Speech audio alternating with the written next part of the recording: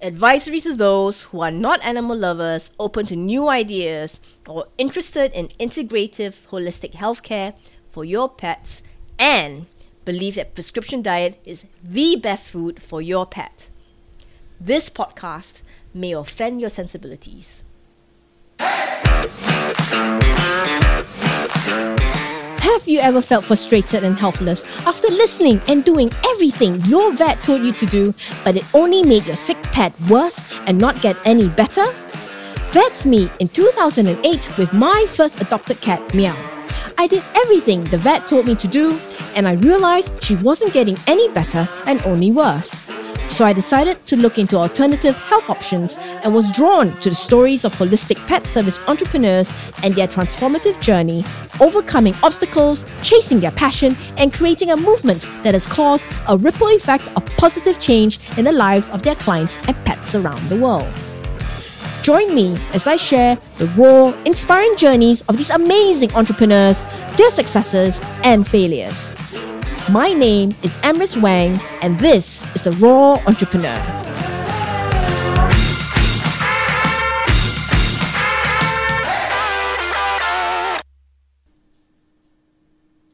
Good morning, afternoon, evening, wherever you are in the world right now.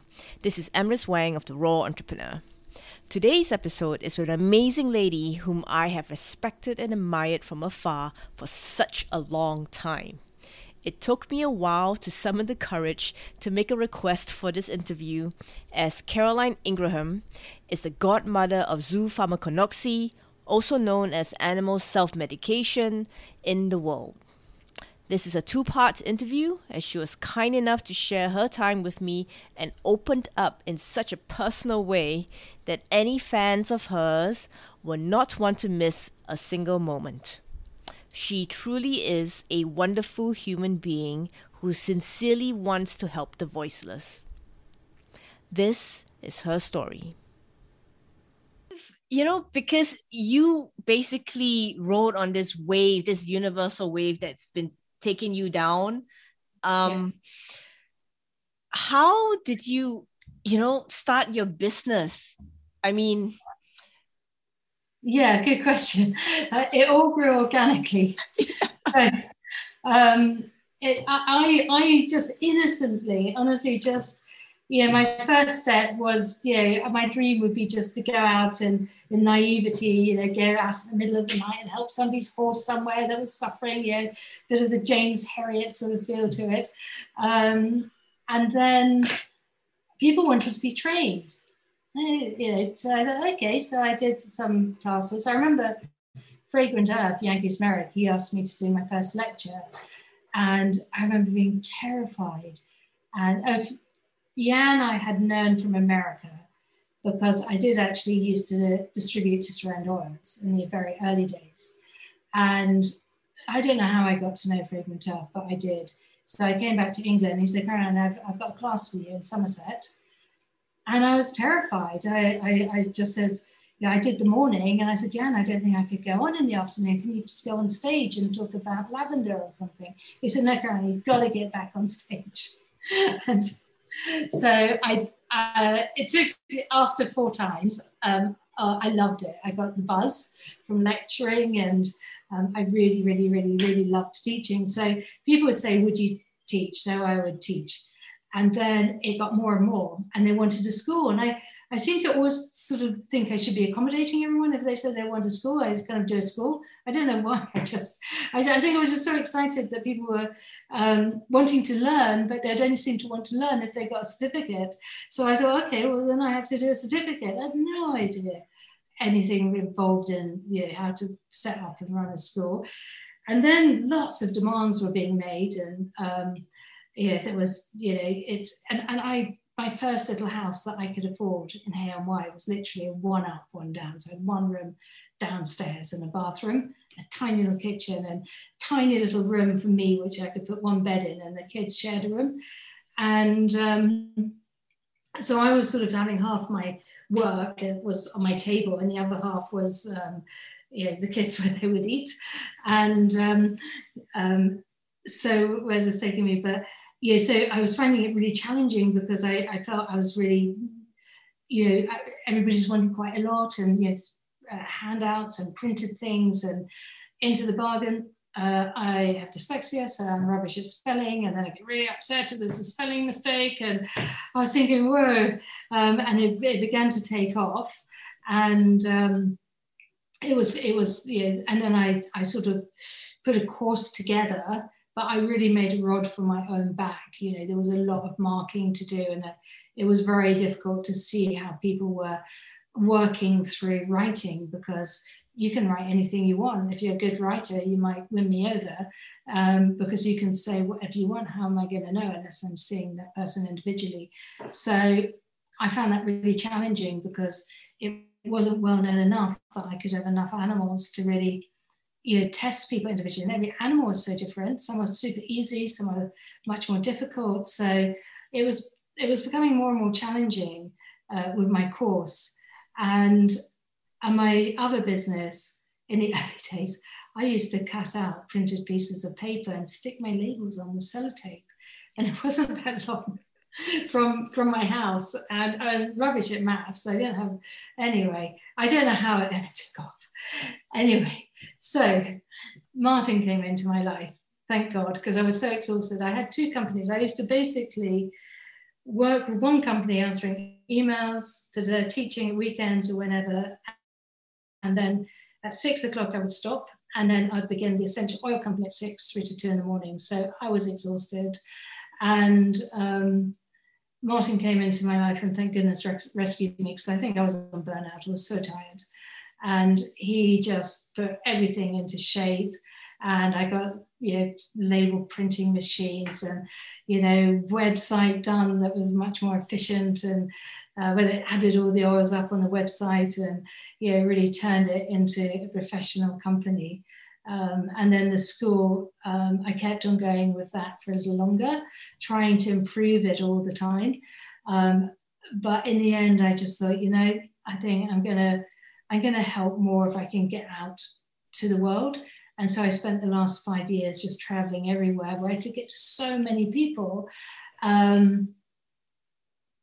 could get to so many people and spread the word that animals could heal themselves, instead of just, 24 people, because it takes a long time teaching someone, because, every animal is so case sensitive, and it's such a huge responsibility running a school. And then you've got to be a headmistress in many ways. You've got to, do a code of ethics, and, and then that sort of cut into me being able to do other work that I was really passionate about, which is really get this work out to everyone. And I guess if I was to sum it up, it would be that I want people to have the information on how to take responsibility for themselves, their children, and their animals, so their hands aren't tied. They know how to heal themselves, they know how to heal their animals, they know how to heal their children. And yet, when it gets to an advanced stage, or perhaps it's something very acute, then you've got there's the vet, there's the doctor. But it's at those times when either it's in between, it's not quite bad enough to go to the vet or the doctor, but if you leave it, it will get worse. That's a good time to use the oils. Situations where it's chronic, where very often medication is the way to just support the individual, but not through that whatever condition they're suffering from, it helps them manage it, but it doesn't cure it. And so that's where coming into looking at the oils and looking at ways to get to the root of problems, and then I guess using it to find out why that poor animal or that poor dog is bouncing off the walls, has extreme separation anxieties, and what must they be feeling to have that extreme behavior? And then maybe they have to go through training because they think it's a behavioral problem. It might be they've got a horrible migraine or pinched nerves, and it would be really difficult to go through training when you're not feeling great. So my message to behaviours who initially used to think that I was trying to take their place, and I met a lot of resistance there, they now understand that my message, that if the animal is feeling well, just like if we're feeling well, it's much easier to train them. And so they're going to get much better results. It's not, I'm in competition, I'm not in competition with anyone. My message is just, this is the way to find out if your animal needs help, because they can't speak and they can't tell us other than changing their behavior. Because you use oils, and I've met people who tell me, why is this oil more expensive than this other brand? For instance, brand A versus brand B. And they will tell me like, you can buy it from the supermarket, from the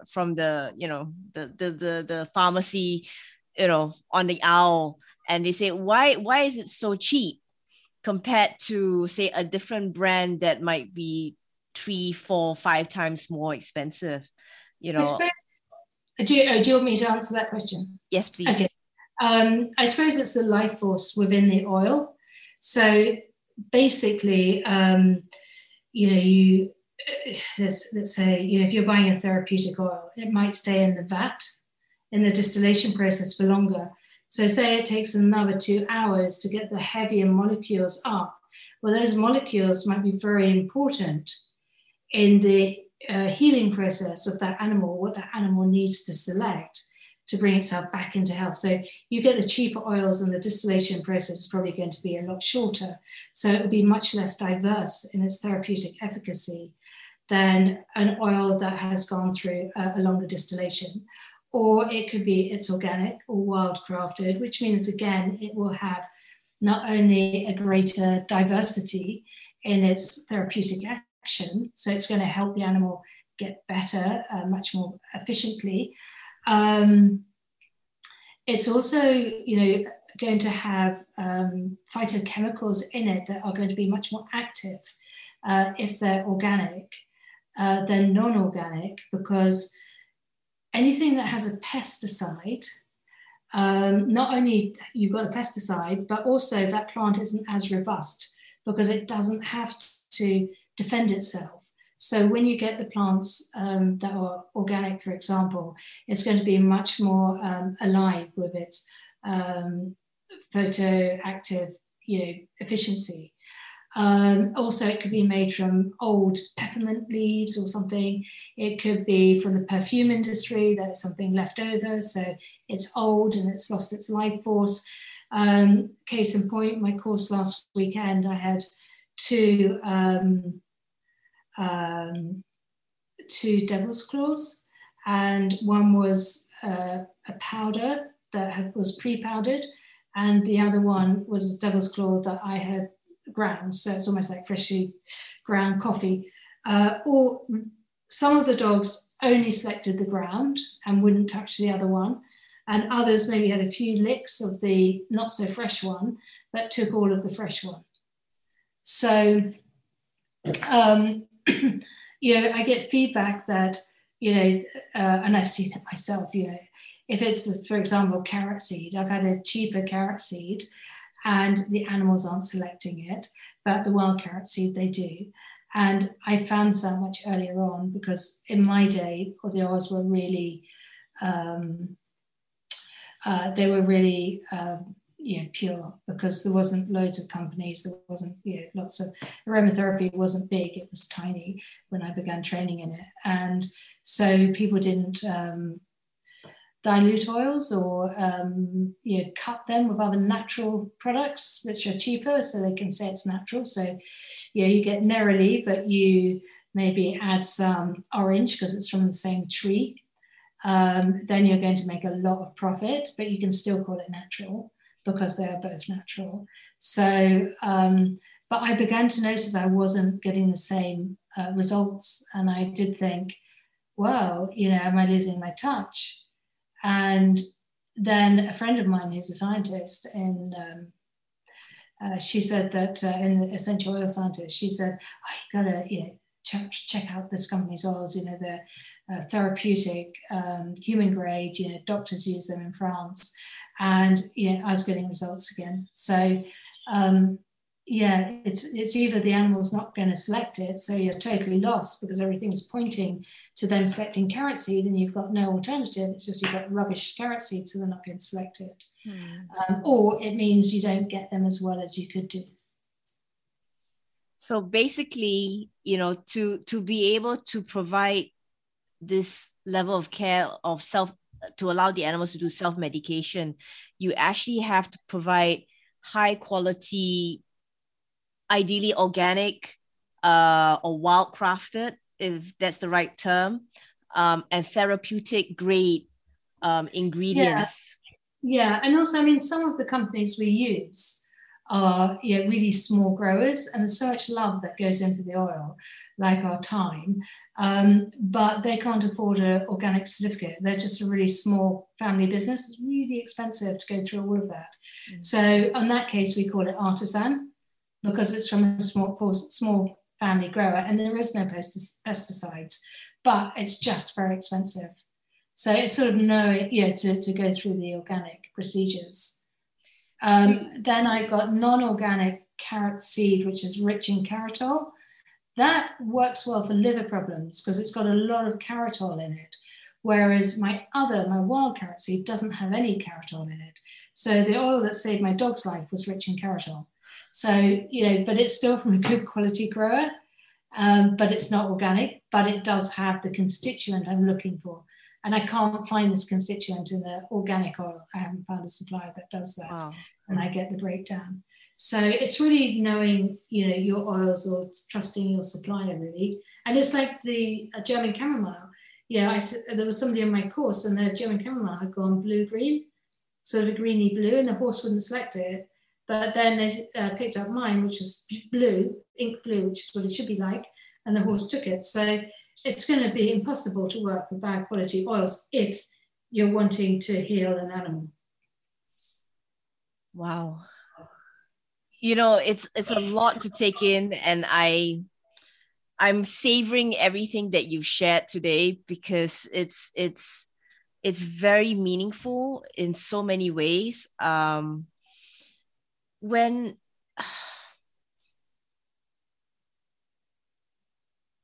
What would you say you're most proud of in your whole journey to date today? I suppose I'm most proud of the fact that so many people have embraced self-medication, and so many animals are being helped because of it. And what would you, if you could, what would you like your legacy to be? As in? What would your gift to the world? Hopefully that people, this will be a way of life. That people will have a kit of remedies, and they've got their own pharmacy, and they can find out what the animal needs to bring itself back into health. And it's not just essential oils. It's amazing what else can be achieved as well. I was working with my dog recently, so this is a new string to my bow, and she had she's got a condition, fungulosis of the rear end, which is a common German Shepherd problem, and normally she would need to be on antibiotics and steroids. She doesn't do well on veterinary medicine. She's had it twice. It really knocked her out, and so she just doesn't do well on it. So I thought, okay, no, she's not going on antibiotics the rest of her life or steroids. We're going to find another way. She was selecting oils, which she does anyway. She's an elderly dog. She's got, she was a rescue. She's had a really tough time. So she selects anti-cancer oils every now and again, and then she stops. She turns into a puppy. Maybe 4 months later, she'll have another pickup of anti-cancer oils, and then she's a puppy again.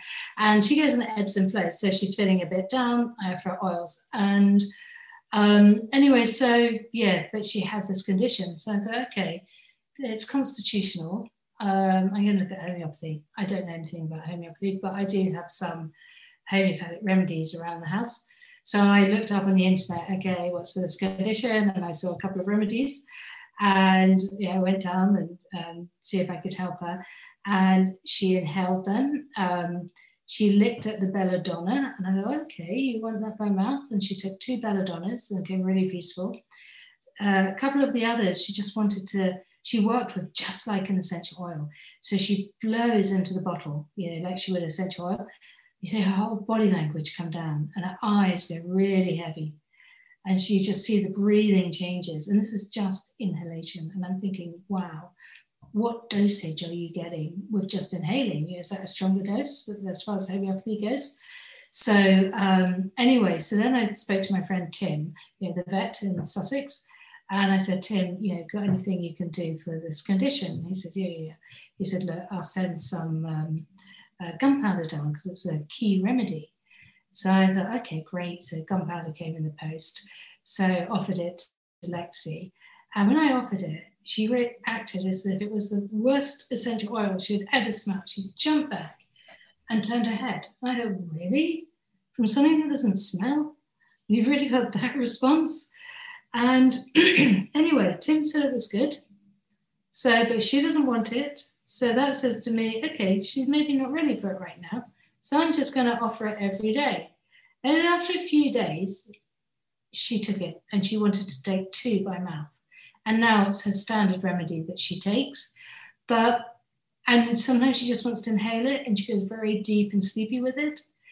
She's also working with the essential oils. So it basically, everything in the human, everything is sort of, many of the therapies are human-led. Even how we should work with homeopathy. It shouldn't be done, homeopathy shouldn't be done with essential oils or essential oils should be taken this way or that way. It's all somebody's decided to put red tape around it. But the animals were very, very clear. And she was working with carrot seed and lemon and homeopathy, and she got better. So, so all those people who say the oils don't go with homeopathy, they did, and they got her better. So, and I look at people who say we shouldn't take oils by mouth. Well, primates do, and we're not too dissimilar. And if they want it by mouth, they get the cloth, they dunk it in the water, and they suck on it. Mm. Or if they want it topically, they rub it on them. It's us who's put all these rules, and we just, and there hasn't been that much clinical testing, really. It's to put all this red tape around, and you can never put rose in the same bracket as clove or garlic, and it depends what condition that individual is suffering from. As I said, what species they are, and then their individuality, like a fingerprint. How do they respond to essential oils? Do they need a stronger dose or a weaker dose for their condition and their physiology? So it's very much sort of individualized medicine is what I practice. So I wouldn't say I'm an aromatherapist because I don't work like an aromatherapist. I wouldn't say I'm a herbalist, even though I work with herbs, because I'm not a herbalist. I wouldn't say I'm a homeopath because I now work with homeopathic remedies. I would say I work with self-medication. I read animals and see what they select to bring themselves into health. That's amazing. I think what you have is truly a gift, and for you, I would love to one day be able to visit you in person and attend a course of yours in person because, I remember Dr. Shelton was like, she was in awe of the course that she attended with you. She had such great respect for the work that you did. And I think this will be like one of the wish lists that I have is to one day be able to visit you and attend one of your courses live. Just lovely to have you there. Yeah, it's which reminds me, how has COVID treated your business and your life in general? Okay.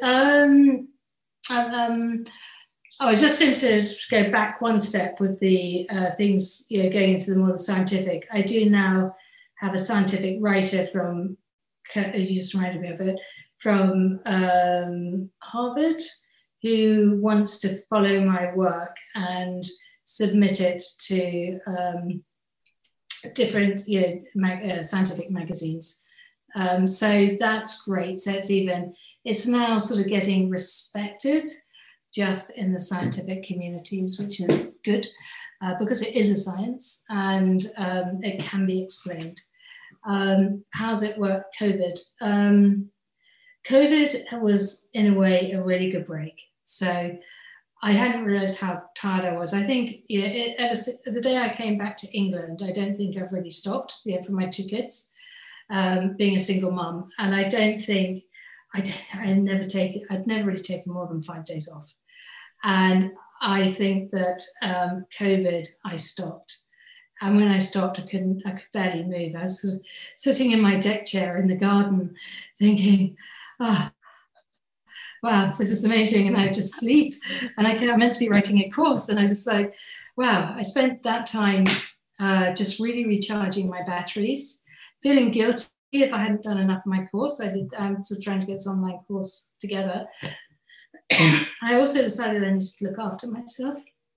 And so I began to look much more into my health, I think, like epigenetics and, just looking at, really maximizing my energy, just looking at the mitochondria and, the internal workings of, it's just fascinating subjects, just how the body works and looking at epigenetics and genes being switched on and off. And now I'm just excited about looking at that with animals, taking the work even further, using self-medication still, but looking at that side of things. So it's given me the opportunity to study more. So I'm really, really enjoying learning and studying and looking more into epigenetics and looking into, everything. So, just like, the animal's got muscle wastage, looking at, because essential oils aren't that great for muscle wastage, but something like glycerol is, so when they're talking about fasting diets, if they want, they recommend taking glycerol to stop muscle wastage opposed to burning fat. So it'd be quite interesting to see if there's a dog who's going through muscle wastage, would they select that? So it's sort of looking at all the other functionings of the body, really, and just looking at the whole package, still taking into self-selection. So anyway, I've been researching and reading and studying and learning, which will be in another course. And I applied a little bit to my last workshop, which I really enjoyed, doing something a little bit different. And it worked very well. So I've also spent the time doing my online course as well, which is taking ages. I thought I'd finish it last year, but I'm still working on it. And I've written another little book, which is half esoteric and half scientific and also quarter scientific, quarter esoteric, and quarter educational. So it's a really good formula to work from. It's sort of it's all color coded. So there's basically voices from the oils. So it's basically medicinal voices from the oils on one side. So there'd be the plant. So it's almost like a little story, but in a paragraph. Then there's the more scientific research and my observational research summarized into a paragraph. So it's like a little pocket book. And then it's color coded. So you've got, say that yarrow does 3 main things. It works with behavior, for emotional release. It works urinary and wounds. So you've got 3 boxes up there, different colors. And then each box has its companions for that. So if you're working with behavior, then you're working with rose. Generally, yarrow will help with rose. It will help take the animal deeper, or linden blossom, it will take it deeper. But if the animal's selecting mainly wintergreen or birch or St. John's wort, then he's obviously selecting remedies for pain. And if he selected yarrow with that, so you've got your little group where yarrow belongs. So if they're selecting yarrow, then you can try which group to find out why they're selecting yarrow. And then also sometimes, say you're looking at stomach, and this might be clearer. So you've got stomach and you've got peppermint and you've got fennel. Well, it might either be peppermint or fennel as the digestive, or black pepper as the digestive stimulant. So you're offering all three to see what matches that individual the best. And it may be that two of those all support each other, or one might replace the other. So you get that lock and key to getting the correct oil for that individual to get them well as soon as possible, if that makes sense. And then those color codes will be put on the labels on the bottle. So it'd be split up a lot more so you can see respiratory. So yeah, so I'm trying to make it more educational so people can really understand it, and have that balance of esoteric science and education all in a little pocketbook. So wow. I'm almost finished that. And yeah, so that's where I am. So yes, I've been doing that, but I've also been enjoying being a little bit of a homemaker as well. And I've been trying to make, I have actually made my house very nice, because it's, it just got left behind for years, and it was so much fun, making it look nice, and also doing the course as well. So yeah, and how's it affected the business? It's shop's been really, really busy. So that's been really, really good. Our biggest problem is Brexit. That's been a nightmare. And everybody is now tightening up, hazardous things that can be sent, and it's getting so expensive with the post. So that's a bit of a nightmare, that it's no longer a fun cottage industry that you can, it's become very, not industrial, maybe the word, you've got to have, even on Angelica now, it's coming in, you've got to have hazardous goods on a little bottle of Angelica, and all the labeling for that. And then you can only use a couple of couriers, and then the insurance is so high if essential oils are on the plane, because they come under hazardous goods. So all of this new legislation seems to really be coming in, much more so than it ever was before. And then trying to get, just an example, we sent some really big boxes of products over to France.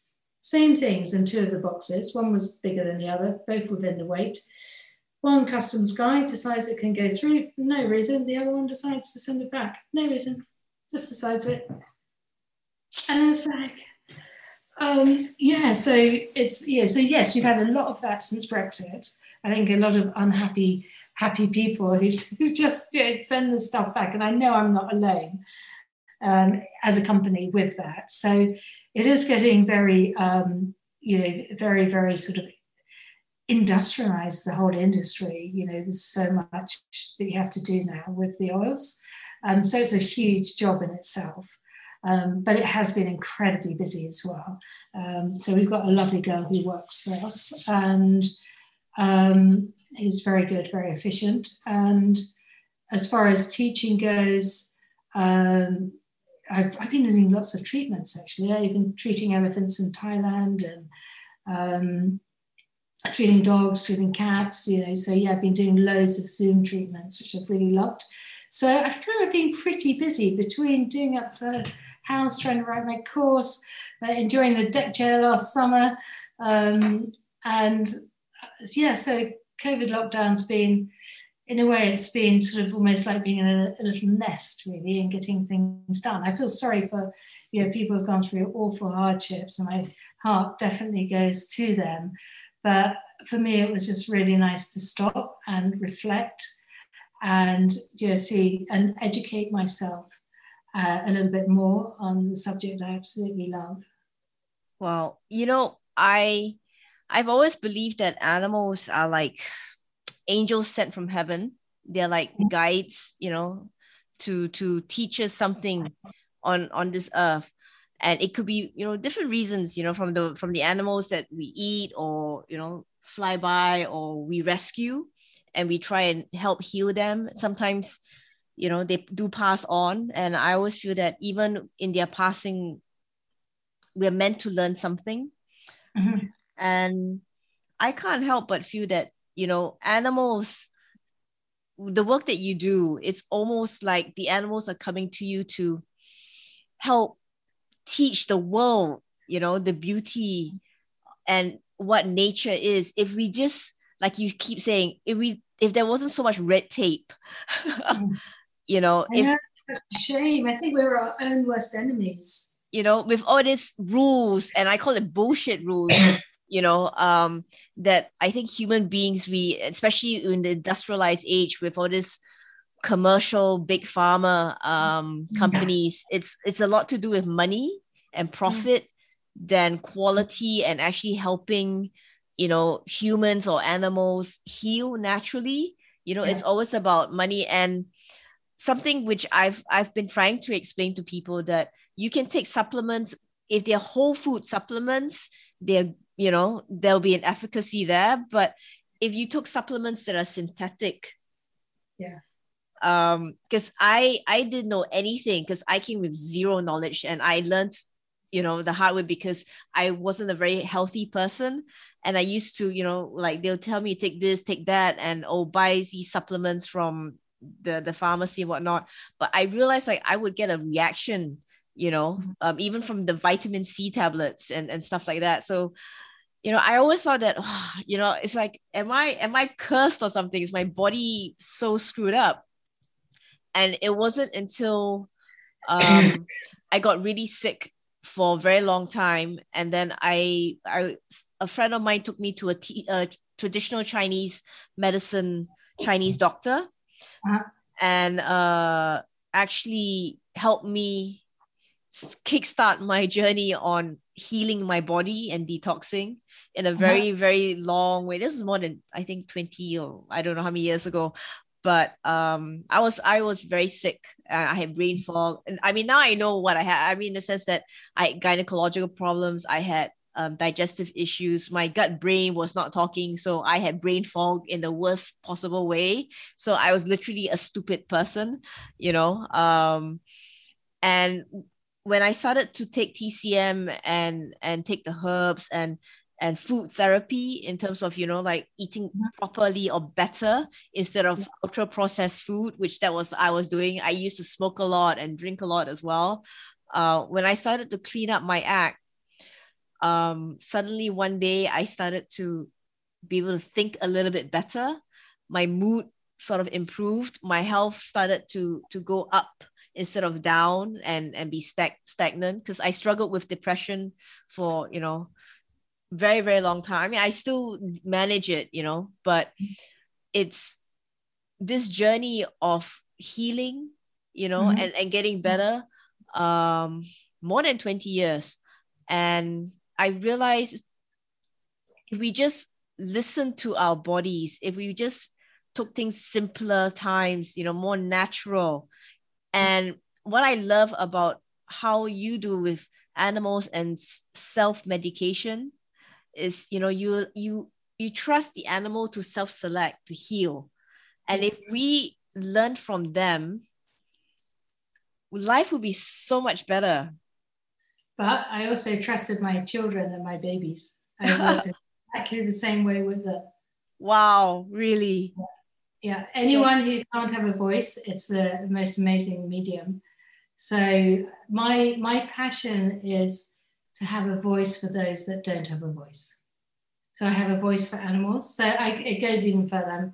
I am quite into animal welfare. So I'm very passionate about that. My heart goes out to animals who are trapped and who don't have a voice and who can't escape. So I'm very passionate about animal welfare.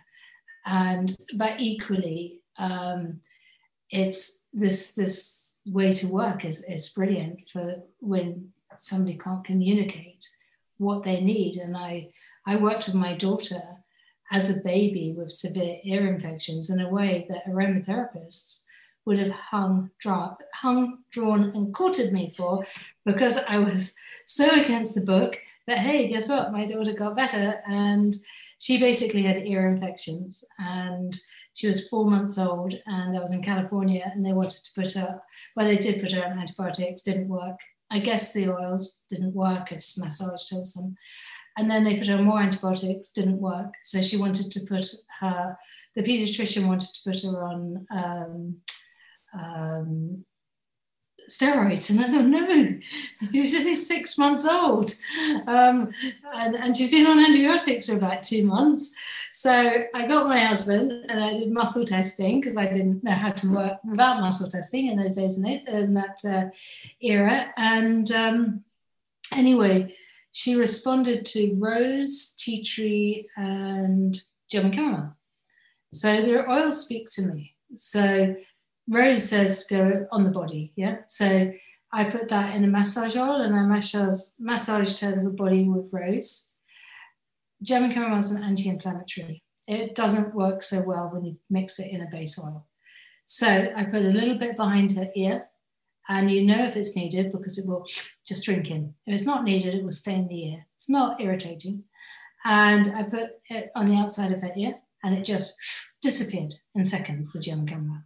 So she needed the anti-inflammatory, just at the base of her ear.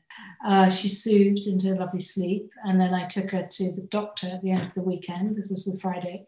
Took her to the doctor on Monday, not the pediatrician, because I didn't want to get done for child abuse. So I had given her this sort of, and more antibiotics.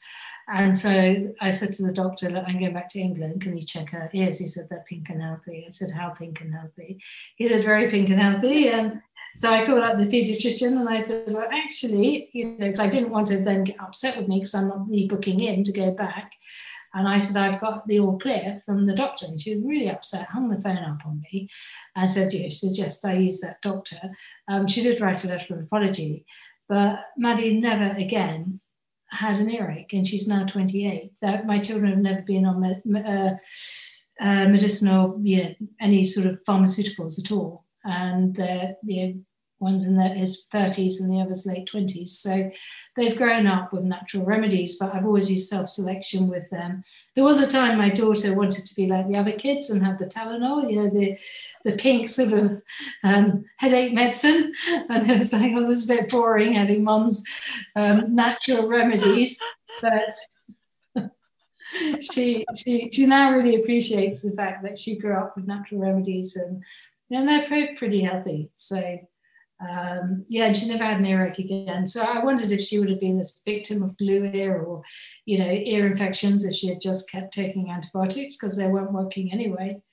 So, and then, I always felt pretty safe having the oils there just because I knew I had my safety net, because I lived a bit in the middle of nowhere when I lived in horse country. So we were miles away from a doctor anyway. And when I say miles, about 40 minutes by car, but it felt a long way. It's been a lifesaver. And also it's so amazing not having your hands tied. When my dog got bitten by a rattlesnake, I could do something. I didn't have to sit and watch him die. And that's the feedback I give so many people. You can do something, you can offer something, and you can see if you can help them. And the bond, if you look at my video on Tom that I've just put up on my consultation page, or it's on my Facebook page, she writes back and said the bond that she has with her dog is huge since she's been working with the thuja, the lemon and the bergamot, and the one where the tumours are reduced to half their size in 5 weeks, just on inhalation. Nothing by mouth. Wow. Amazing. And nothing touching his gums. It's all inhalation.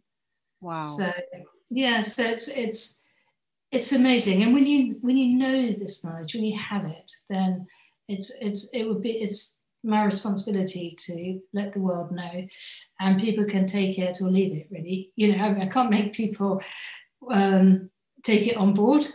It's frustrating when you get people like the Skep vet who will, if people are sitting on the fence, make them for the other side of the fence. The other thing is, when you said about what hurdles, which is also frustrating, when I got asked to speak at Hay Festival, which is a lot of fun as well, which is a big literature festival in England. And then I was asked to talk on BBC Radio. Forethought was the channel. the amount of vets that called up and said, absolutely disgraceful that they had a non-vet talking about the subject. Why not listen to how an animal heals itself? You know, if you're a vet, wouldn't you want to know? Wouldn't you want to at least discuss or go into dialogue with me? Wouldn't you want to just, you know, the amount of vets who've been skeptical that I've called up to try and begin dialogue with them, they won't talk. And a scientist should talk. There should be discussion. The only way science can move forward is with discussion. Mm-hmm. And you know, and go into a debate. I'm so happy to debate with anybody this work. And yet they won't come forward and debate anything with me. And they will just run it down. And I think that is so unprofessional. And I think it's so unscientific.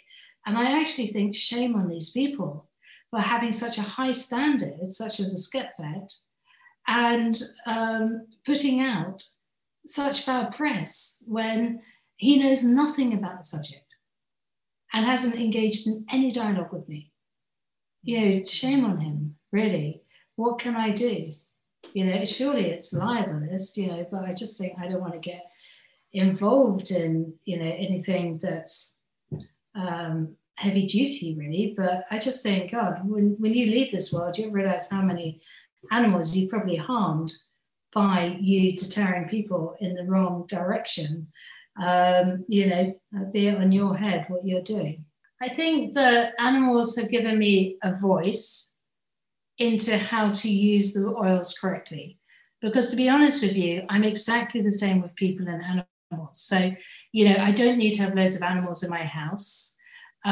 People think I'm a real animal person. I wouldn't say I'm an animal person. And I wouldn't say I'm a person. I'm an everybody person. Do you know what I mean?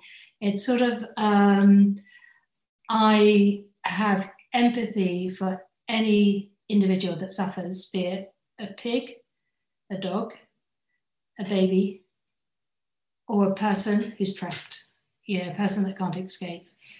And my empathy is equal to all of those.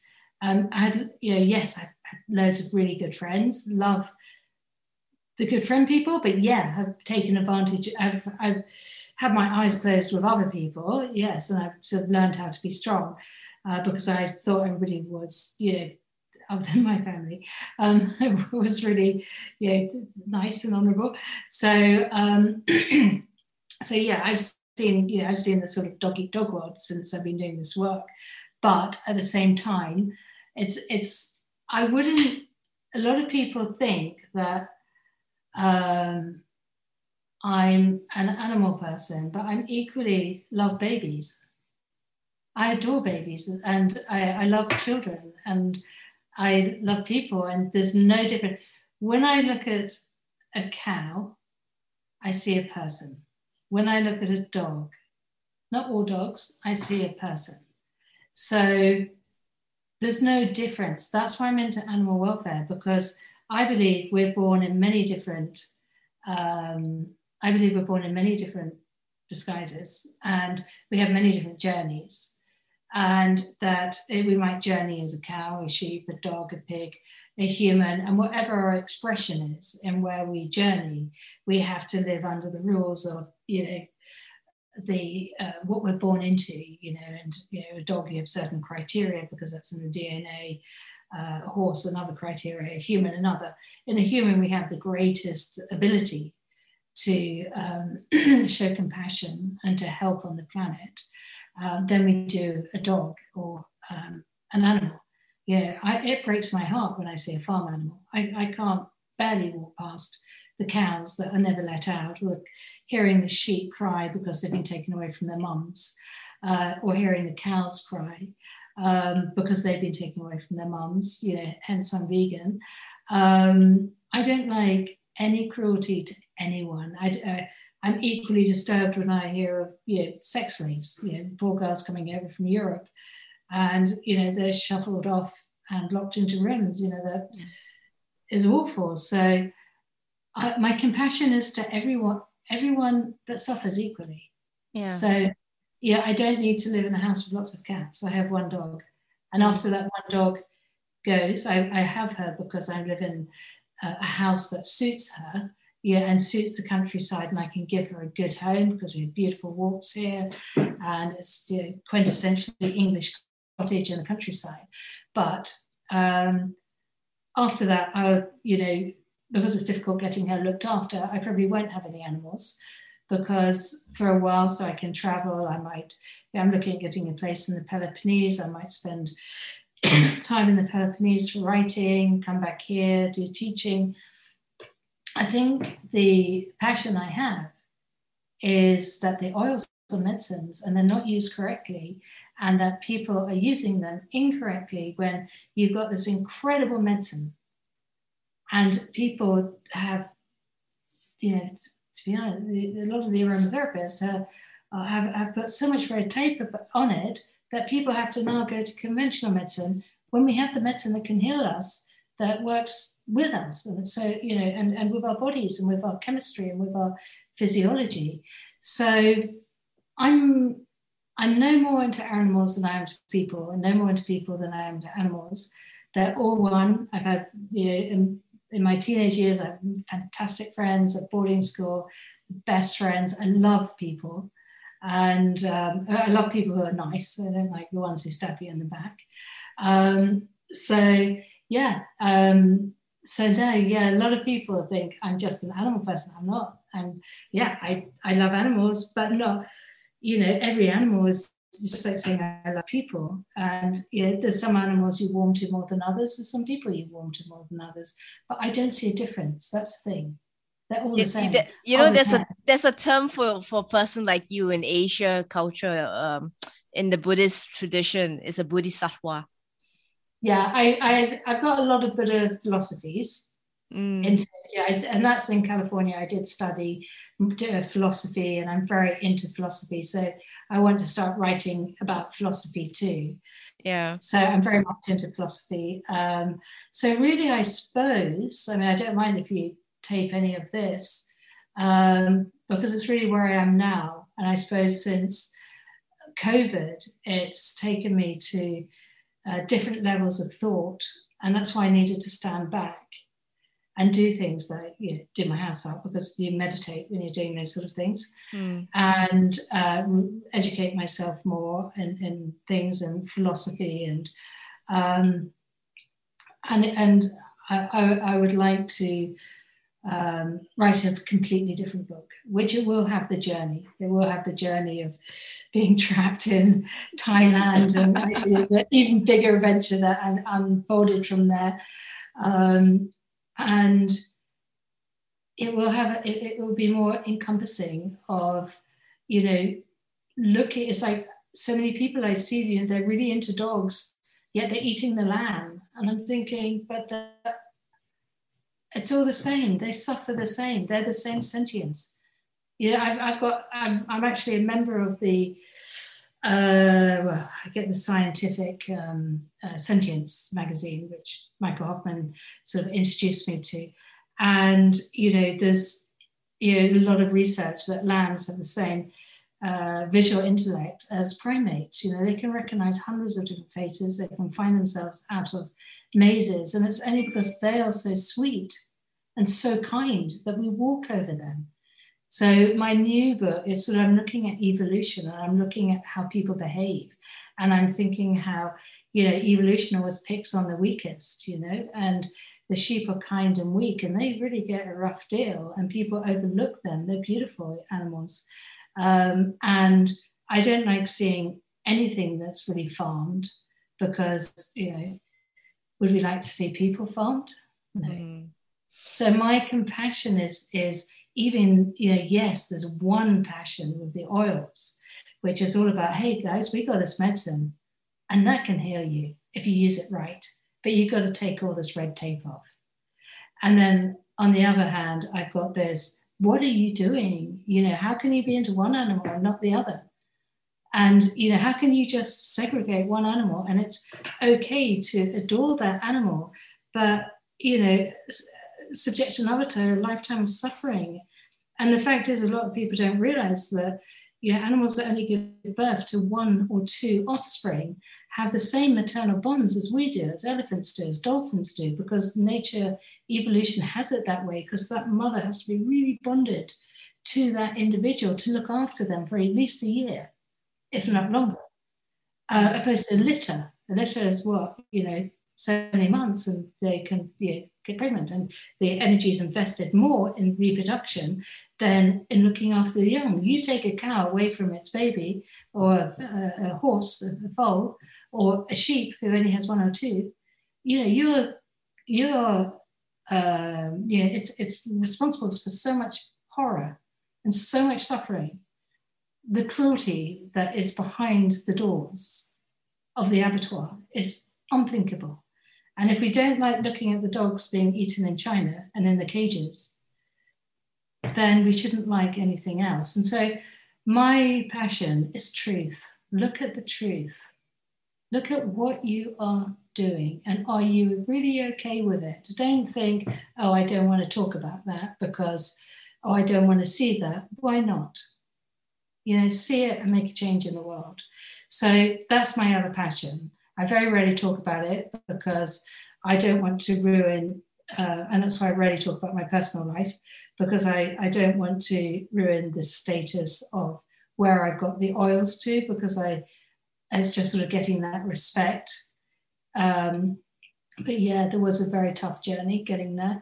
And yet my frustration is that people don't, and if they even say, oh, I don't eat meat much, just if I feel I need it for health. No, it's not about you. It's about you stopping suffering. It's like, you can get by, you can get some other vitamins, you don't need it. You don't, and then people will talk about evolution. And this is what my book's going to be about. We don't have to follow evolution. And my whole book is going to be about divorcing from evolution, detaching from evolution. Evolution is cruel. Evolution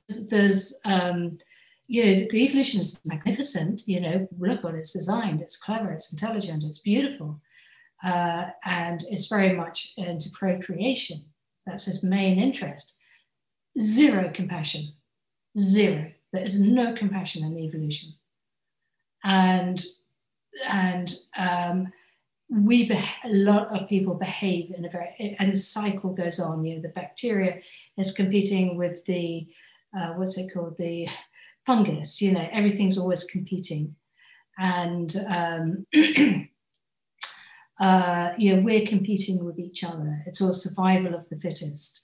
We do it in business, stab people in the back, desperate to be the one to get there first, to be the strongest. People go, they're looking at their mate, what she looked like, not what she like, what she looked like, or what does he do, not what is he like. It's all about survival. And so my idea of enlightenment is detachment, to detach from evolution. So you don't have to keep coming back here. Of course, evolution is going to have medicines because it wants people, plant medicines, because it wants people to procreate, because evolution wants you to be here. And I think for as long as the soul is attached to the physical things of this earth, they will keep coming back.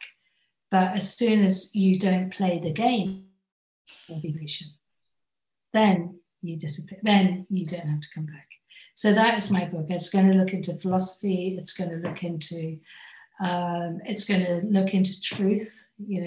For people, find the truth. If you find the truth, then that is the best thing you can do, is to be a truth seeker, and don't turn your back. And I look at that with the oils.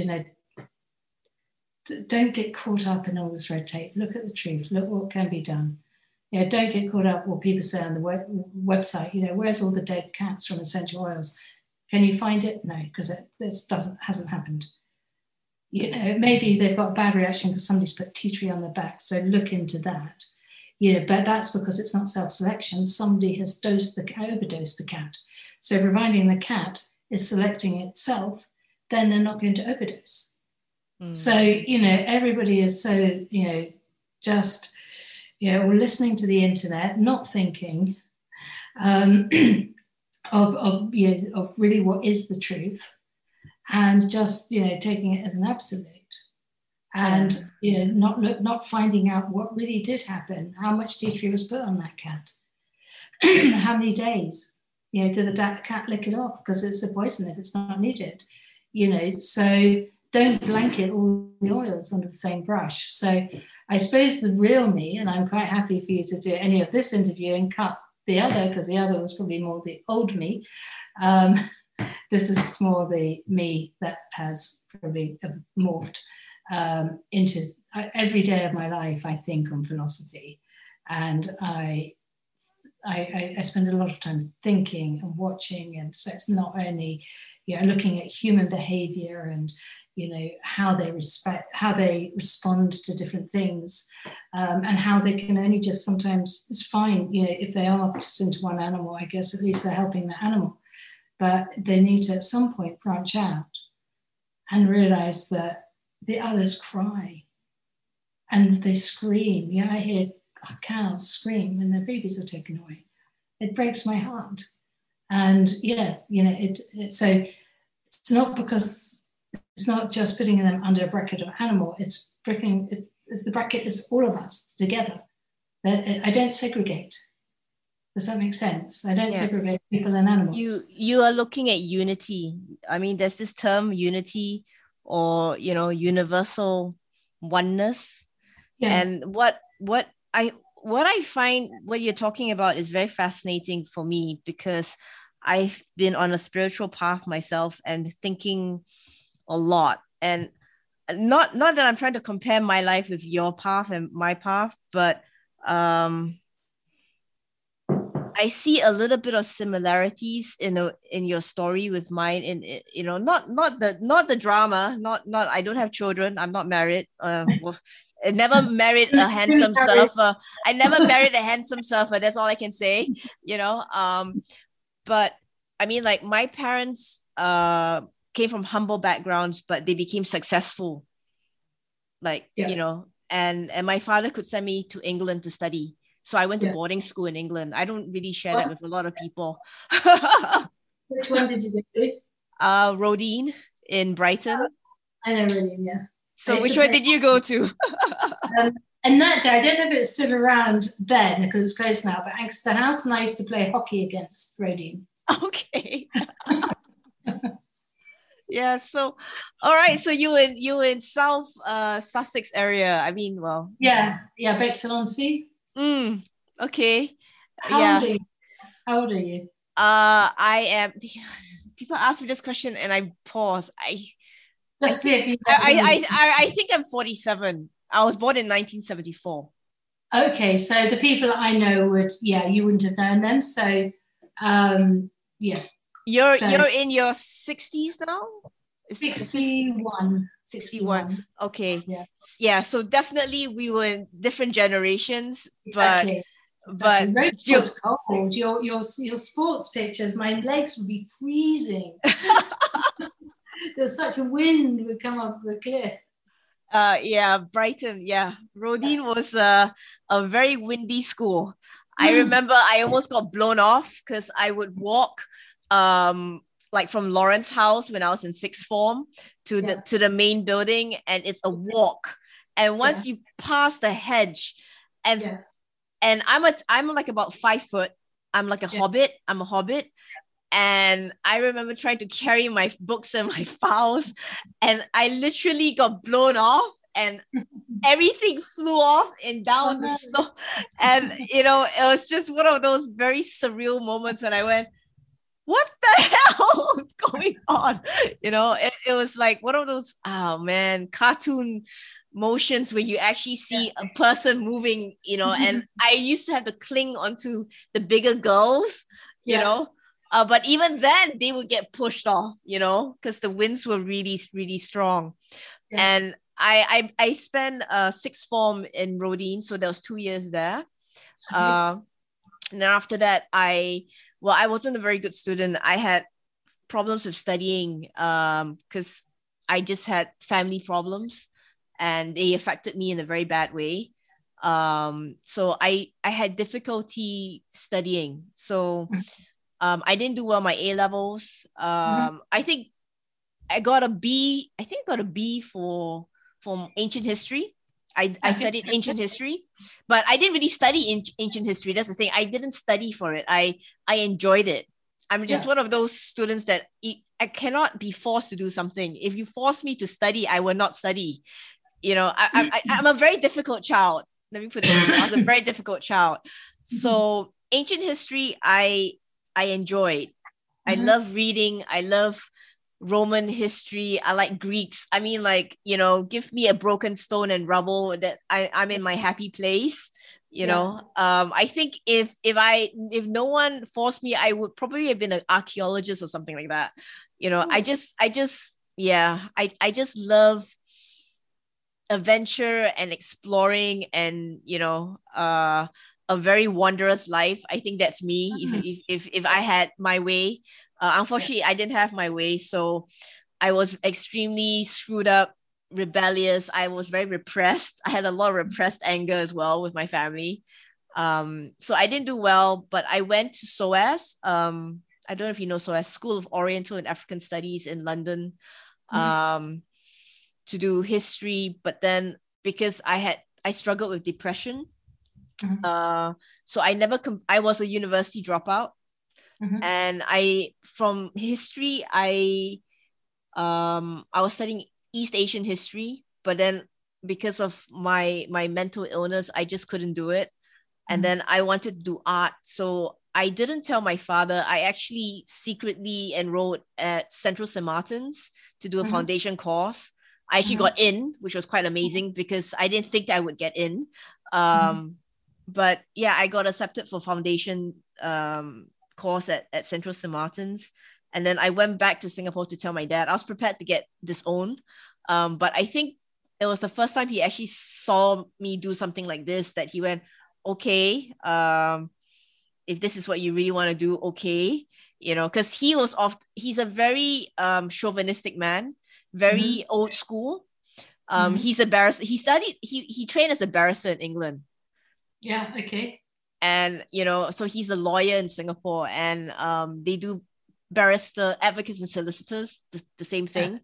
And he always had the impression that either I'd be a lawyer, which I didn't want to be. I purposely screwed up the interview at, I can't remember which university it was. I think it was Oxford Brookes or something, because he desperately wanted me to be a lawyer to take over the law firm or whatever, right? And I went to the interview and I told the interviewer, I said, I don't mean to be disrespectful, but I'm here against my will. So I sabotaged my own interview. A very bad thing. I never told my father this, you know. I just made him think that, you know, I didn't pass, you know, because I really didn't want to be a lawyer. Because in my head, my father, he's a complicated man. I would say he loves me in his own way, but I would say his moral compass, it was a bit off. You know, and I just had this impression that if I became a lawyer, I'm going to end up like him. So I didn't want to end up like him. You know, just, I had a very, very, very complicated relationship with my parents.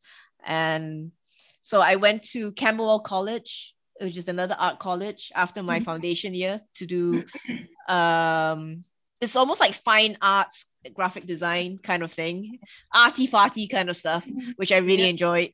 And then I was doing well, but then I injured my back when I was in Singapore, and I started to develop gynecological problems. And, you know, your gut-brain axis, that's where I really screwed up, because I was also working part-time as a student in Singapore and in London with the same company.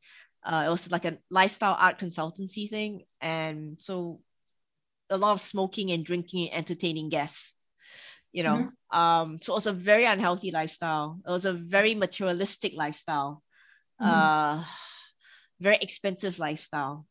And I think I was just a very unhappy person, just living that lifestyle. And I think my body was just reacting to my unhappiness as well. Yeah. And obviously I disrespected my body physically. So my body physically broke down.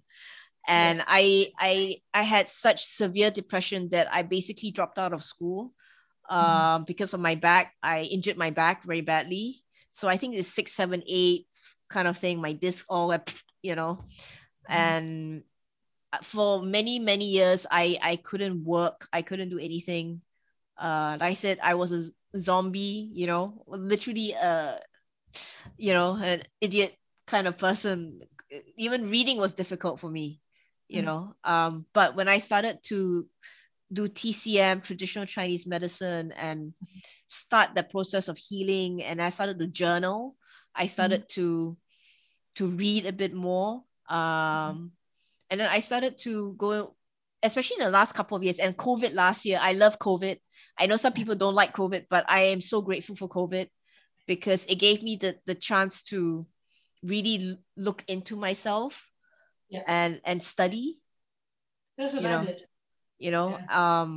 But a similar path for yours is that, well, I actually walked away from my father and my mother. My parents are divorced. They are both successful in their own ways. It's just that they're both, number one, I don't think they should ever have gotten married. Some people shouldn't get married and have children. That's all I can say. They don't have that. Yeah, it's just very bad for the offsprings. And I walked away from that lifestyle, that link of money, because my parents did try to use money as a controlling factor as well for me. So that sounds quite similar, doesn't it? Yeah, that's why I said when you were sharing your story, I just had, oh my goodness, what is going on here?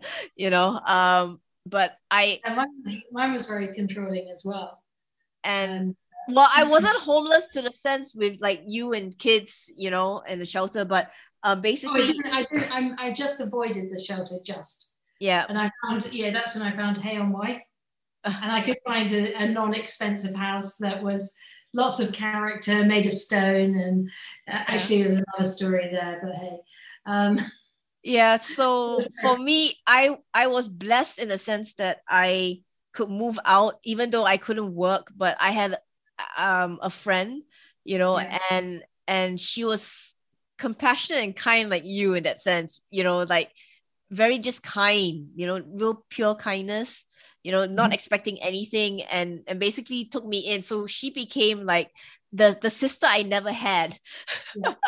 Like the family that I wish I had but didn't grow up with. Tell me about it. So I grew up with a lot of insecurity, without a lot of, it was just a very difficult childhood I had. No love, no security. My parents divorced when I was very young. My father just used money to control me. My mom, she is the type, she's very successful, but she's not made of mother material. She's not she's not maternal. No. If she was born a man, she'll be a very successful man. Really, really. But So you Singapore or origin? Is that where you're initially from? So I was born, I'm a first generation born Singaporean. My parents were born in Malaysia, which is just above Singapore. Singapore's a tiny dot. And my parents, after they went to England, and they're different paths, but they went to England to study at some point, and they came back to this part of the world. And they actually decided to move to Singapore to start their career. They got married, and my brother and I were born. My younger brother and I were born. But yeah, so born here, but grew up in a very Western household because my parents couldn't speak Mandarin. They only spoke English because they grew up. My mother's born in 1941, so my mom's like 80. Yeah, my parents are like in their 80s, like late 70s, 80s now. And And basically they grew up in at the point in time where, you know, the Commonwealth was very strong. Yeah. And if they were taught that if you want to be successful, you must speak the Queen's English. Yeah. Yeah. Or you're not going to go anywhere. You're not going to go far, you know, especially being an Asian, you know, and because they went to England to study, my mom on a scholarship, my father, his family sort of paid for him to get there, you know, to go to the bar. So they worked really, really hard. And I guess because they were pioneers coming back in those days, I think in the 60s, you know, 60s, 70s, that's when, you know, it's really the opportunity for economic growth was there. And there was, like you said, no red tape, very little red tape. So exactly, things could happen, you know, which is very different from the Singapore today, which is a lot of red tape. You know, but I chose to walk away from my family because I didn't want to be controlled by them. I didn't want to play by their rules and live under them, and because I was just extremely unhappy. So it took me a very, very long, more than 20 years. I think I'm 47, so my entire life to try and unfuck myself, is if I could use that word here, please. You know, just to undo the damage that, you know, yes, they did it to me, but in a way, I have to thank them when I look back now. If I didn't have them and go through all that crap, I wouldn't be at the stage that I am in life now, where I'm in a very spiritual way. I don't know how to explain it. You know, maybe you can understand it in a way. Yeah, I do. I know what you're saying. You know, if it wasn't for all that crap and nonsense and I'm still working on myself. I'm not healed. I'm not perfect. I'm not 100%, but I'm a work in progress, shall I say? Yeah. You know, and I think it's a journey. It really is. Yeah, it's a journey. And just when you think, I remember thinking before I left California and coming over here, I just thought, I got it all wild. I think I can figure out the spiritual, I understand everything. And then I suppose coming into lots of debates with my son, because he's very much into debating, boarding schools out of attitude. Yeah, he did go he did end up in boarding school from the state school I put him in. And, but I think it was good for him. And, but he's, so, it would make me think. I love it. I love sort of debating with him, because then it would blow my theories. I think it's intellectual stimulation. You know what I like? And I think what you like as well is when you have a very open, honest conversation and dialogue with someone. You know, you don't have to agree 100%. You know, you can agree to disagree, but there is a level of respect and just willing to listen to both sides, and then you take it back and you sort of digest it and you sort of, like think about it, like, is there a point there? Or, and you take a seed that maybe you're thinking, no. But actually you think, okay, maybe. And then you put that seed of thought into your pot. And I think, actually, maybe he's got something there. Yeah. And then it sort of begins to shape a different thought process. And then for me in that case, I'm thinking, God, I know nothing. I know nothing about spirituality. I thought I had it all totally sewn up and I just knew the whole thing. So I spent ages, really got a script. I think I've been talking too much. And then I took, our annoying throat. And then I began to sort of look, into really just looking at evolution and how cruel it is. And, that actually, does God really exist here? Because really, could anyone have made something so horrible? And when people go on about lessons, and they say, oh, being all spiritual, I said, well, it's a lesson, you've got to get through it. Well, I understand that mine was a lesson to learn. Fine, fair enough. When you're on a spiritual journey, those are sensible lessons. But when you hear of that elephant being taken from its mum and it's screaming and crying and it's prodded day in and day out so it can be ridden on, when you hear of the Indian woman who gets raped by 4 men in front of her daughter and then thrown off a train, that's not a lesson. That's total and utter cruelty. You know, there's a lesson and there's a lesson. What I went through was a lesson. Your journey sounds like a lesson too. But there's things that go beyond lessons. That, you know, to put a bear in a cage all its life so it can barely move and its teeth are worn down. You know, really. Oh, sorry. Oh, my throat. You know, the horror that some people have had to go through. You know, when I'm okay. And then when a sheep rolls on its back, you know, and birds peck its eyes out. Really? You know, is that because, you know, that's what crows do? Where's the lesson in that? You know, it's too much, it's too filled with horror that I don't see the lesson. Have you heard of this Indian guru called Sadhguru? Have you heard of this man, Sadhguru? He's a spiritual teacher in India, and he's quite a big deal over there. And he just recently published a book called Karma, and he did another book called Inner Engineering as well. And he talks about being you are responsible for your own spiritual path, you know. And he talks about karma in a very interesting way, where, you know, you're mentioning about, you know, the cruelty, the suffering of these animals, and he does talk about what is karma from a yogi perspective, from his point of view.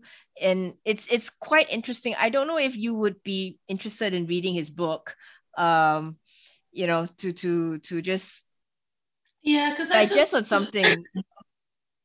Yeah, I sort of, I know with karma, and you know, but I think of the, you know, all the, you know, refugee camps. You know, God, it must be horrible living in those refugee camps. You know, just imagine you've got kids there. You know, my story is, you know, God, I'm in heaven compared with, you know, you've got sick children, you've got, you know, you've got these public loos, and it's just unimaginable how they must be living. And yeah, that could be karma, but why put people through such horrible lessons? You know, I wouldn't teach my children through such cruelty. I would give them a little bit of a better lesson. You know, for a 5-year-old girl to watch her mother be raped by 4 different men and then thrown off the train, you know, it's like, it just seems like it's out of hand if it is karma. It really will mess that individual up. And sometimes you see the most beautiful people, you know, who seem to have the most difficult lives. And you can see the most annoying people who have the easy lives, who they just don't feel like there's a spiritual bone in their body. So yeah, there may be karma, but it's pretty cruel. But his take on karma is not your I would say it's not the mainstream Western view on karma. It's slightly different. I have to reread his book a couple more times because I'm still digesting what he's saying. Sadhguru,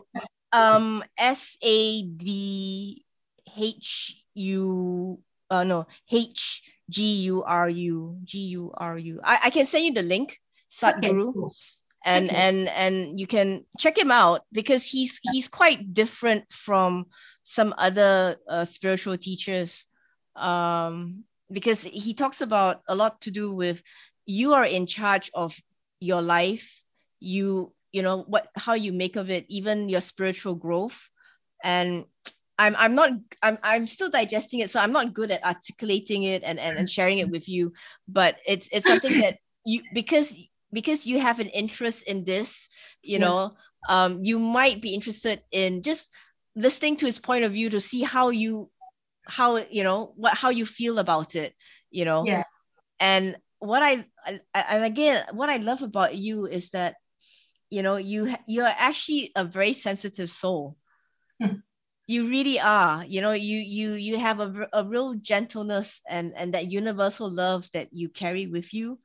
It's it's very rare. There's a lion in there too. Oh, definitely. To get where you are today, to overcome all the challenges that you've had, you must be made of steel. And I think in that sense, if it wasn't for your parents, maybe you wouldn't have that steel in you. Yeah, maybe. Maybe. I might have taken it easy, I might have sort of, because I was too shy to lecture. So, but I thought, no, Karen, it's being really selfish. I'm thinking of me. Karen, no, you've got to get out there, and it's not about me. It's about telling people how to help their animals. So, so I don't know. I think I valued friendships a lot because of it. I think, at school, my friends were like my sisters, and friendships meant a lot to me. And so the friendships I developed in my life were really, really deep and meaningful. And then I think when I just spent my whole life working, because I gave up all my friends, I gave up everything for this. And I think I was much too familiar with students, or, and I'd get confused, and because I think everybody was nice, and that is, and so you put yourself in a vulnerable situation, because I was naive, because I had developed such good friendships that it was, just like Martin was saying, it's just way too friendly to these people. And and I found it really difficult to be any other way. And I thought, I don't know, I tried not to be friendly, but I couldn't, and then I just thought, if people want to use that to sort of stab you in the back, I thought maybe it's best I just remove myself from putting myself in those situations, and just find a slightly different path, because I can't change who I am. I can't suddenly not be friendly. Yeah. I'm not friendly if somebody's annoying, or or if they're not being very nice. Yeah, that's fine. No, I understand. I mean, that's why listening to your story and your journey, I just couldn't help but think, like, oh, we might have some parallels, like, because I've got my family issues, and I really did walk away. I even like today, I'm still finding my way, but I've been very blessed somehow by the universe that I'm able to have a home. At least it's not a fancy home. I live in a government housing, which is very common actually, but I've got animals to care for, and good friends. Most of my friends are actually, ironically, the really good ones are from boarding school days. Oh, really? Yeah. And they're not even Singaporeans. She's from Thailand, and she's got a British passport, and she's living in the US, working in Silicon Valley now. The other one is Malay. She's, I don't see her because, she's a lawyer, and she's got family, and because of COVID, we can't even travel. Yeah. But it's very strange. The friendships that I made in boarding school, like the really close ones, and there's not a lot. I only have like 2 or 3, that I can say that even if I have not seen them for years or talked to them for years, the bond is still there, that we can pick up, and there is this very deep level of trust. It is, and I think it's inbuilt, when you've developed those friendships at school. Yeah, it's so difficult to change. And I think because they are probably my oldest friends, because they've known me since boarding school, when I was a teenager. And that's my most vulnerable past, if you want to say it, that's as far back. You share everything, and they become your sisters. And they've seen you in all your nonsense crap, Exactly. but now, like today, even being back in Singapore, I mean, like, I have friends here, but I'm very careful with them, because I used to be very naive. I'm still actually quite naive, and I've been too trusting, and I've been taken advantage of by people as well. So I'm just very cautious with what I share. I'll still share, but if I were to let you into my inner circle, very hard, very, very hard. Do you think I've said anything on this interview that might weaken my profile, or do you think it's okay? To be honest, I'm a huge fan of yours.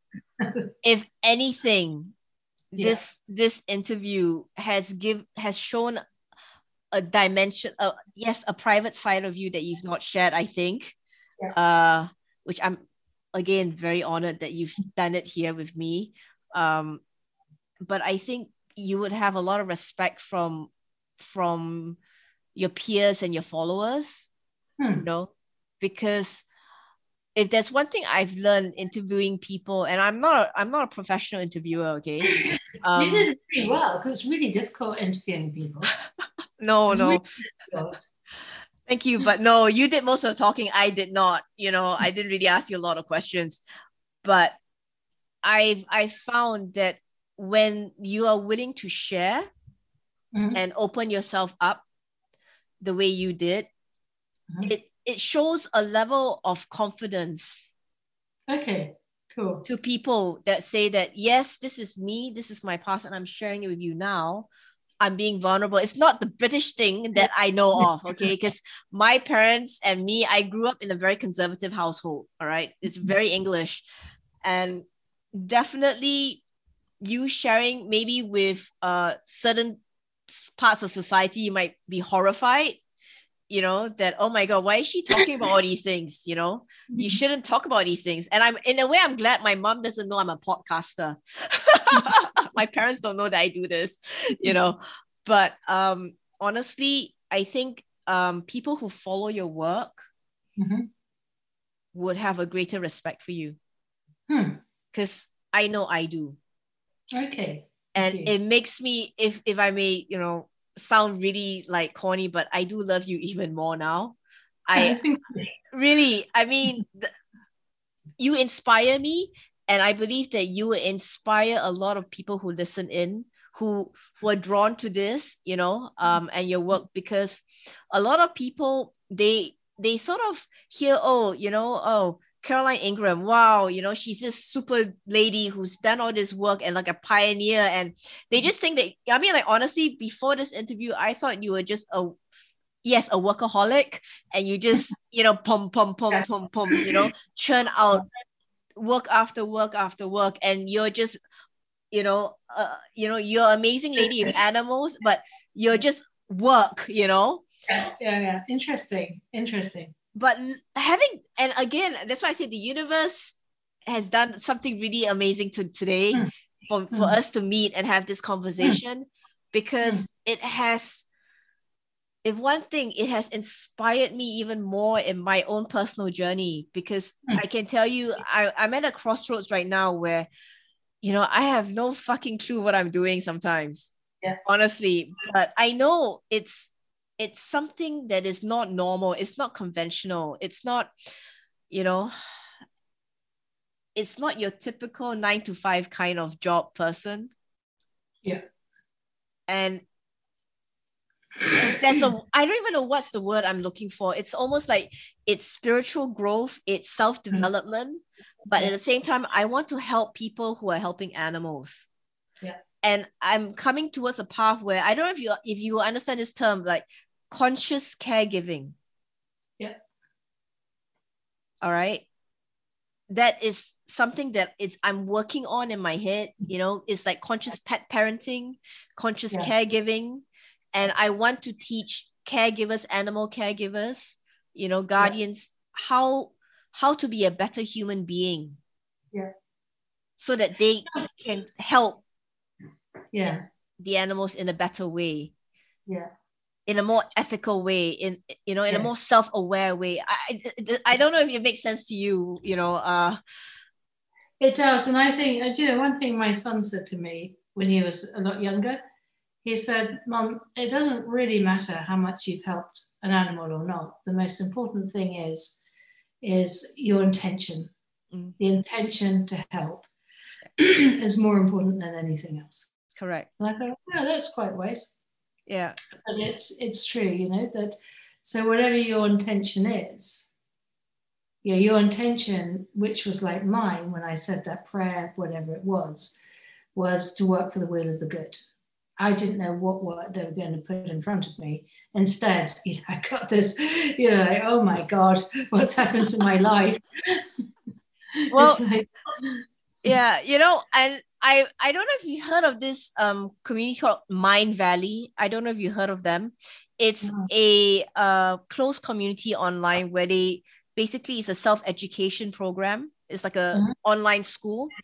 And they talk about a lot of the woo-woo stuff, the esoteric, but also about science and basically self-actualization of the human body, spirit, and mind. So it's like the overall, and I'm a member of Mind Valley. It's a paid membership. It's a closed community. It's not open to the public, but you can take the courses and stuff, but the idea is that we believe in humanity, in unity.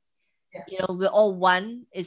And I use the word energy. We're all made of energy, vibrations, animals and humans, and that we have a higher purpose in life, and I think one of the sentences that I like first for myself is that, we're all spiritual beings here living an earthly experience.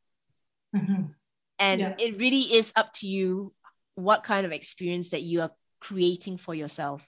Because at the end of the day, and this is something that Mind Valley students, we all believe, is that you are responsible for what happens to yourself, what you create, what you serve, what you think, what you say, you have to be careful because you are manifested, and your intention. And that's why the word conscious caregiving, being a conscious human being, intentional living, being. And that is something that I aspire to become. That I want to be a better human being. And I know I'm flawed. I'm a work in progress, but somehow with my love for rescue and animals, it's like almost I'm seeing something coming together with my passions, my interests. And that is really like, it's like I want to teach people how to be a conscious human being and be a caregiver for animals.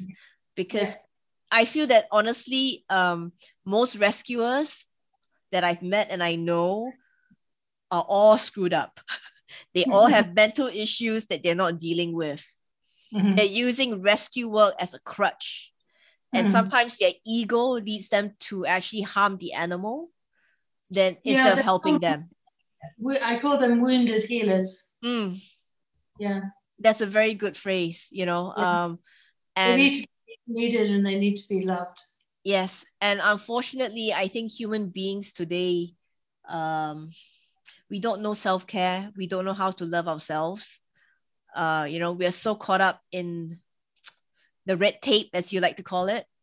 The lies that's created by big pharma, by commercial industry, and even like I have my views on the vaccination for COVID as well. I don't even call it vaccination, I just call it DNA manipulation. It's just an injection of something that, yeah. So, I just feel that my path is still not fully formed yet. But the more I study and think and reflect and learn, it's like, it's like I'm merging somehow what I love, my self-study plus my animals. And, when I see adopters, when I see rescuers, how screwed up they are.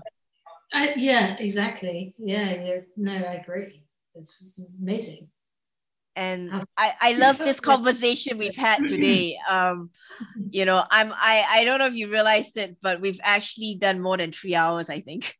My partner keeps walking about fast thinking, so again, that's why I'm very grateful that you were so willing to share your time, because I know how long a day you've had, and you said you've been very tired and talking so much to me, and that's why I'm very, very grateful that you actually chose to speak to me and share so much, Well, I hope it made sense, and I didn't, just being a bit tired, I hope I was able to articulate what I was trying to say. How did you, just turning the question back, how did you find this interview?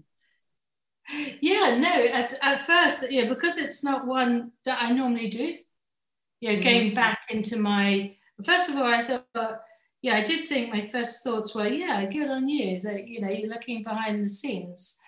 And then I thought, that's going to be quite fun, actually, because nobody really knows my backstory. But then I realized that I wasn't really that, because I haven't really spoken about it that much, I really felt I didn't feel very versed in being able to, maybe second time round, I could consolidate it to be, to express much more what I'm trying to say. Or I might have maybe put things a little bit differently, like if you'd said, what's your main passion, or, it's, but because I feel quite tired as well, then, it's just sort of the first thing that comes into my mind. Whereas I suppose going towards the end of the interview, I managed to sort of find things to sort of channel into just sort of saying, what my passion is, which is really to speak the truth about the oils. And through animals, I have a voice. And to tell people how they can help themselves, their animals, and their children. So it's more encompassing all. But my frustration is that the oils aren't being used to achieve their best possible outcomes. So I would have worded it more like that. If I had, once I warmed up into it. So I felt a little bit sort of green, I suppose, because I hadn't really sort of gone back. But also what was quite interesting was sort of going back and really sort of seeing, that was one journey. But now really after lockdown, it's sort of morphing into a new journey where I want to, I suppose it's,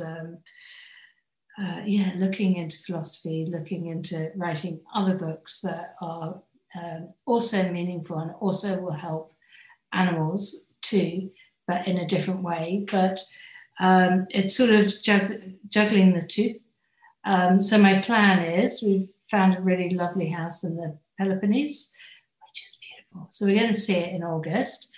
Whether we get it, because there's 2 people who want it, and I think it's, it's gorgeous, and you can just sit under the table with grapes above you and look at the ocean and pine forest behind me, the ocean in front. It's a beautiful place to write. And I can still, because it's got internet, I can still do interviews.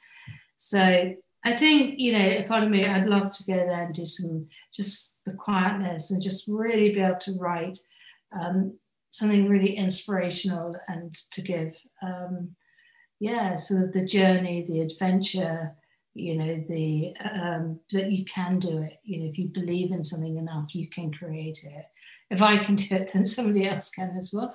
But I think it was born out of this commitment to helping the wheel of the good. And then from there, something I rode on the crest of the wave that was full of synchronicity that, took me to places I could never have imagined. It's mainly any zoologists who get to work with elephants.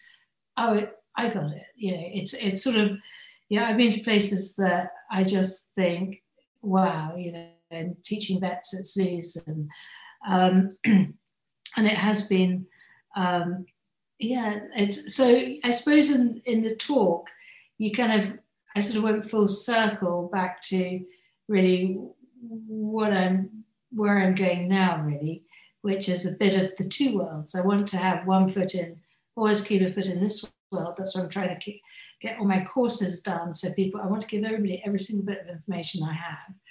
But I keep learning new things. So I think if I can just get all this information out, which is where I've sort of been to now, and then I can work on the new information, which I find incredibly exciting as well. But also, I'm passionate about writing my book, which is probably a bit more philosophical, inspirational, with adventure, with synchronicity. So I kind of sort of morphed into somebody then when I was talking to then when I came to the end of my journey, it's probably who I am now. Where I'm going, so to speak. Does that make sense? So it was a really different, as everything that I'm really loving, but I felt I needed more experience speaking about it. Well, that's why I think this what I love about I call this long form interviews, because they're longer than you would think, because most people think half an hour, 1 hour, the max, usually for a regular interview, especially if you're talking about your professional work. If it's a professional work interview about the work that you do, is usually maybe like 45 minutes kind of thing. But because what my passion is to know the person behind the story, behind the face of the company, because I am interested. I love stories. I'm a story junkie, and I want to understand what drives you, what inspires you, and to see behind the mask, the facade that we all have. And I found that the really good interviews, and it's not because I'm a good interviewer, really it's not. It's because people like you, the guests, when you go through the conversation with me and you go through the journey of your life, you actually live through that you actually transform. I don't know if you realize that, you go through a mini transformation in your own journey as you're articulating it and sharing with it, because then you see different things that you never actually realized, and for me as the observer, it's very inspiring. Okay, cool. Because then we see the real Caroline Ingraham. It's really showing everyone that, hey, you're a normal human being with normal problems. You had so much crap, happen to you, but yet you still had that faith, that positivity, that love, that compassion, that empathy, to serve and for a higher purpose. Yeah. And to me, that is truly the message that I would love people to hear, is that when you have a higher purpose, things come together. The synchronicities, as you keep saying. You summed it up beautifully. That is it. You can just cut your little bit doing that, and then we'll do the whole interview. Wow, I'm so thankful and grateful that you took the time to listen to this podcast. It would mean the world to me if you could subscribe, download, rate, review, and share this with others whom you care about that may enjoy it as well. Thank you, and remember to be kind to yourself and others. Have a awesome day, everyone.